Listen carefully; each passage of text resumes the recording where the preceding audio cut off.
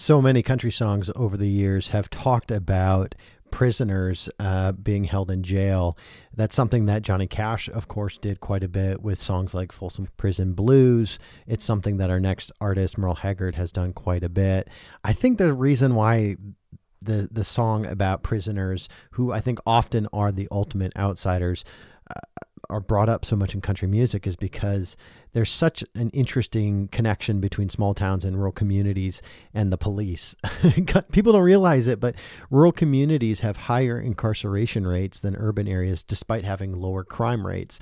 So I think that people are being put in jail pretty quickly in small towns and rural communities. And I think that's maybe why we see so much of that, whether it's Smokey and the Bandit or this next song, which is Brandon Man by Merle Haggard.